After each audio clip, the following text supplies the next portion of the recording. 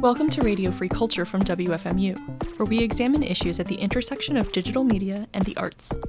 My name is Cheyenne Homan, and in this episode, we'll be talking with Bram and Gareth from Black Lantern Music, a net label from Scotland.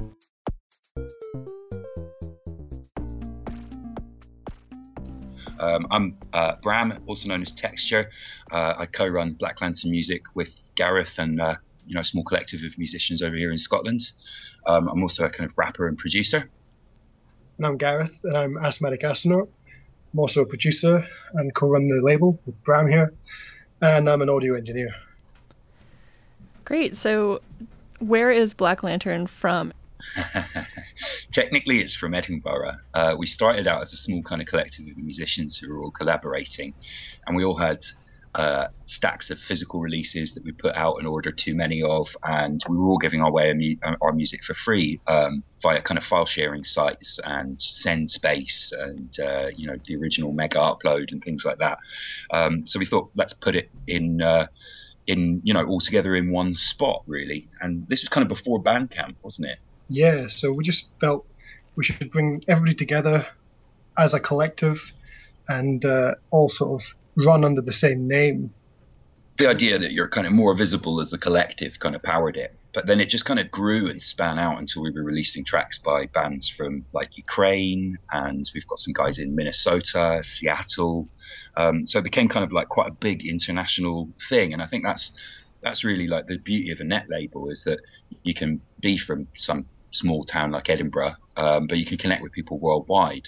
Yeah, so why do you choose Creative Commons licenses as opposed to doing all rights reserved angle for your releases? What was the thinking behind that originally? Well, originally we just thought we wanted to get as many people to listen to our music as possible. And originally we thought if we were giving away our music for free, we could make money to fund our music by doing more live shows. But quite rapidly we found out our core audience was more international than local. Yeah. I'd say as well there was an ideological kind of element to it, in that, when we started the label, we were still very much kind of digital utopians in our thinking, and we very much wanted the net label movement to kind of overthrow the music industry. We used to put a little tag on all our releases: music wants to be free. But as we've gone along, what we've realized is that really people like to contribute. They like to give you a donation in exchange for an album or for a product. And also that, physical releases, even if you do them on a very, very small scale, or a very limited edition, they're still highly desirable. I think, even if someone downloads an album from Bandcamp, if they've got the cassette sitting up on their bookshelf, they're more likely to listen to the digital copy, I think.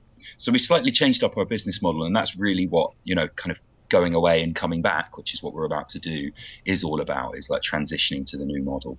Yeah, so you just released a compilation that I saw called Black Lantern Music is Dead. Do you want to tell me a little bit about that? Sure. So it's kind of a best of. We did one at 50 releases, which was like a best of the first 50 or so. And this one kind of recaps the last 2 years. But there's also lots of exclusive tracks on it. And those, I think, really give a flavour of where we want the label to go. We've got some kind of harder electronic sounds on that. In particular, the first track, Black Hole Gang, I think is a really good indication of where the label's at and where it's headed. So, some of those tracks you'll see coming out on limited physical releases when we start back up again. But mostly it's a celebration of the last couple of years. And I think what's different about BLM 50 to BLM 100 is probably just the fact that it's more kind of embodies the core artists, I'd say. Yeah, it's definitely, you can see a more direct route of everybody's music and where it's evolved to and where it's heading. We're also kind of like massively interested in collaboration, and that's the thinking behind slimming down the roster. It's not that we don't want to work with people like Mr. Morse or some of the other bands that we've released. It's just more like we've got a core group of collaborators, which isn't just based here in Scotland. I collaborate with P-Rex in Seattle, and various of us are working with Mild Mannered as a producer. He's over in Minnesota. So it's more that we've kind of found a group of collaborators that we're quite happy with, and we're going to bring in all the other people we've worked with to do remixes and to perhaps do future collaborations. So although the label's technically getting smaller, it's still this big extended family, which is still quite evident from the comp. What is some of the strangest stuff you'd say that you've released or encountered in the last few years? For me, the weirdest one has got to be Somos Nanos by Mos Def. Yeah, that's an interesting album. To the point that I don't even know if we have that on our Bandcamp because it's just so left field that we thought. But it's an album that's like nearly entirely made of vocalized sounds that aren't words, and it's almost beatless, isn't it? Yeah. So it's a bit of a tough listen, but we love Mos Def's stuff. Usually he makes kind of really beautiful like live techno jams and kind of esoteric electronica, and this was a departure for him, but we trust our artists. I mean, that was always the ethos behind Black Lantern because we were a net label, is if our artists brought us something and they believed in it, we would put it out. I think the quality control and the kind of, I guess, the aesthetic guidance of the label is going to get a bit more strict from here on out.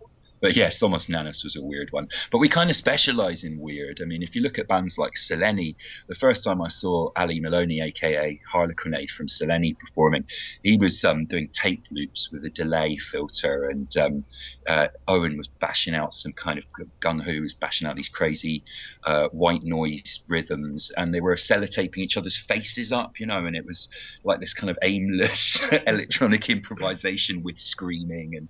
And so, we kind of corner the market in weird, and we're quite proud of that. I think even the hip hop stuff we do has a spin on it that makes it not hip hop for some people. We like to kind of take an established thing and then try and see where we can push it.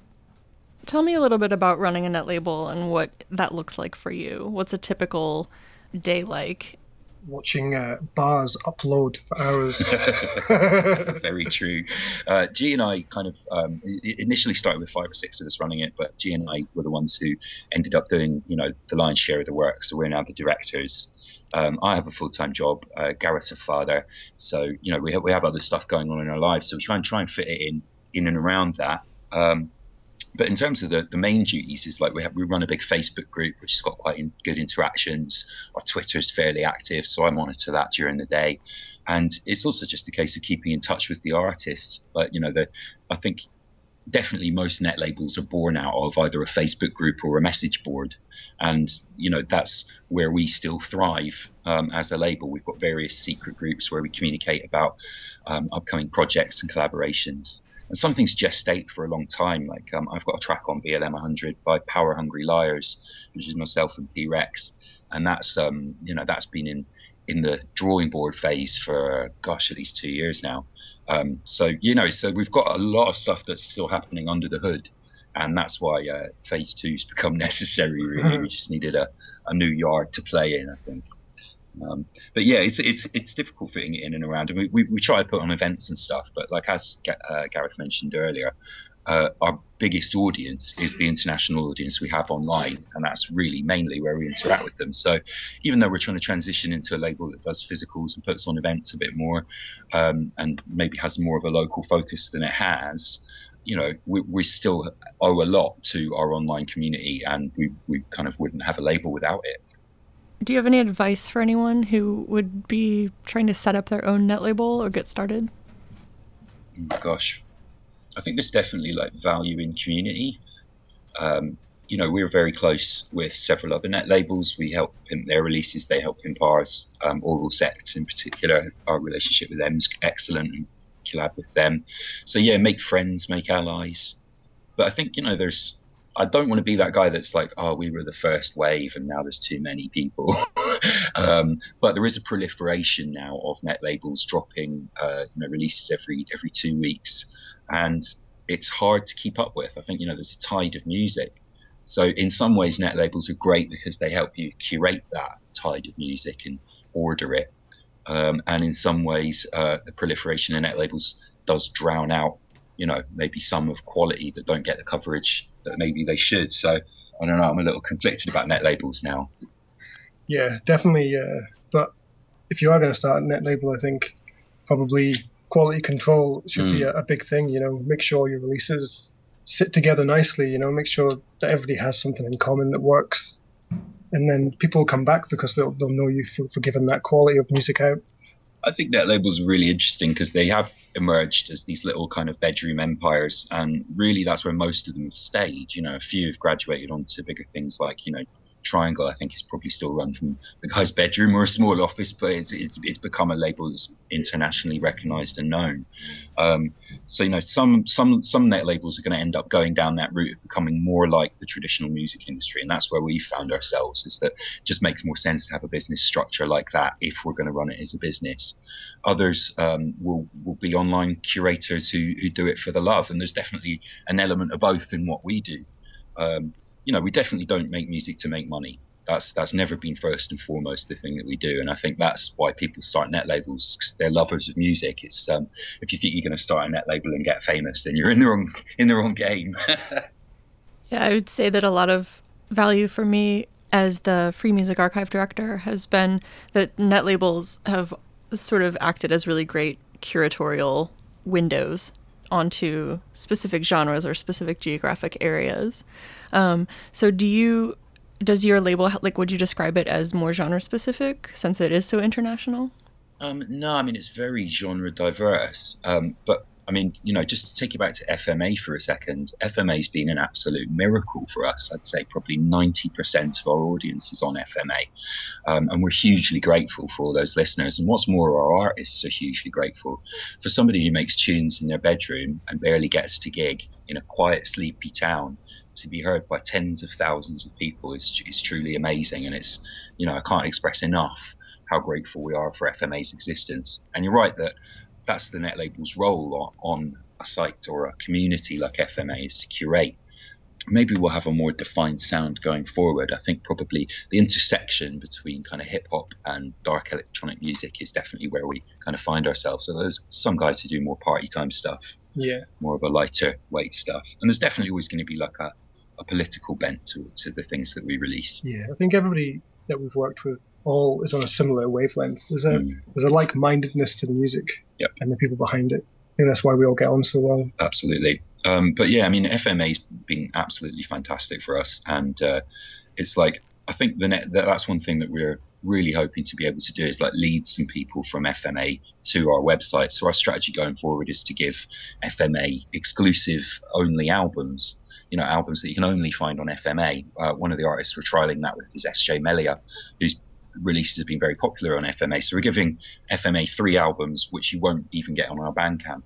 And we're hoping that by knowing that there'll be stuff on our Bandcamp that isn't on FMA, we can start leading some of those thousands of people that enjoy our music for free at FMA towards where the product is. And yeah, we'll see how that goes, I guess. Do you want to talk a little bit about different platforms? Because there's different functionality in places like FMA and Bandcamp and a private website that you've designed. So would you say anything stands out comparatively between those? Like any advantages or disadvantages you've noticed to different platforms? When we started, we couldn't have done it without our own website.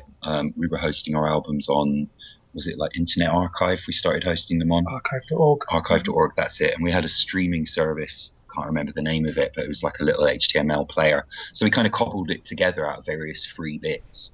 Then we found FMA, and then Bandcamp was born. And you know, what I'd say now is that really, as a startup net label, Bandcamp really does everything you need it to do. Like, it does everything. And it's kind of where everyone is, you know, the same way that Facebook became where everyone was on social media and all the others died off a bit. So I think Bandcamp is probably going to corner the market, and really you don't need anything but, you know, I think more traffic goes direct to our Bandcamp now than goes to our site. But we will be building a new site, and I think if you want to, you know, go big and have people take you seriously as a label, you know, in the press and in terms of, you know, your international standing, it does help to have your own site and for it to look really good. And of course, it's got to be responsive, and that costs money.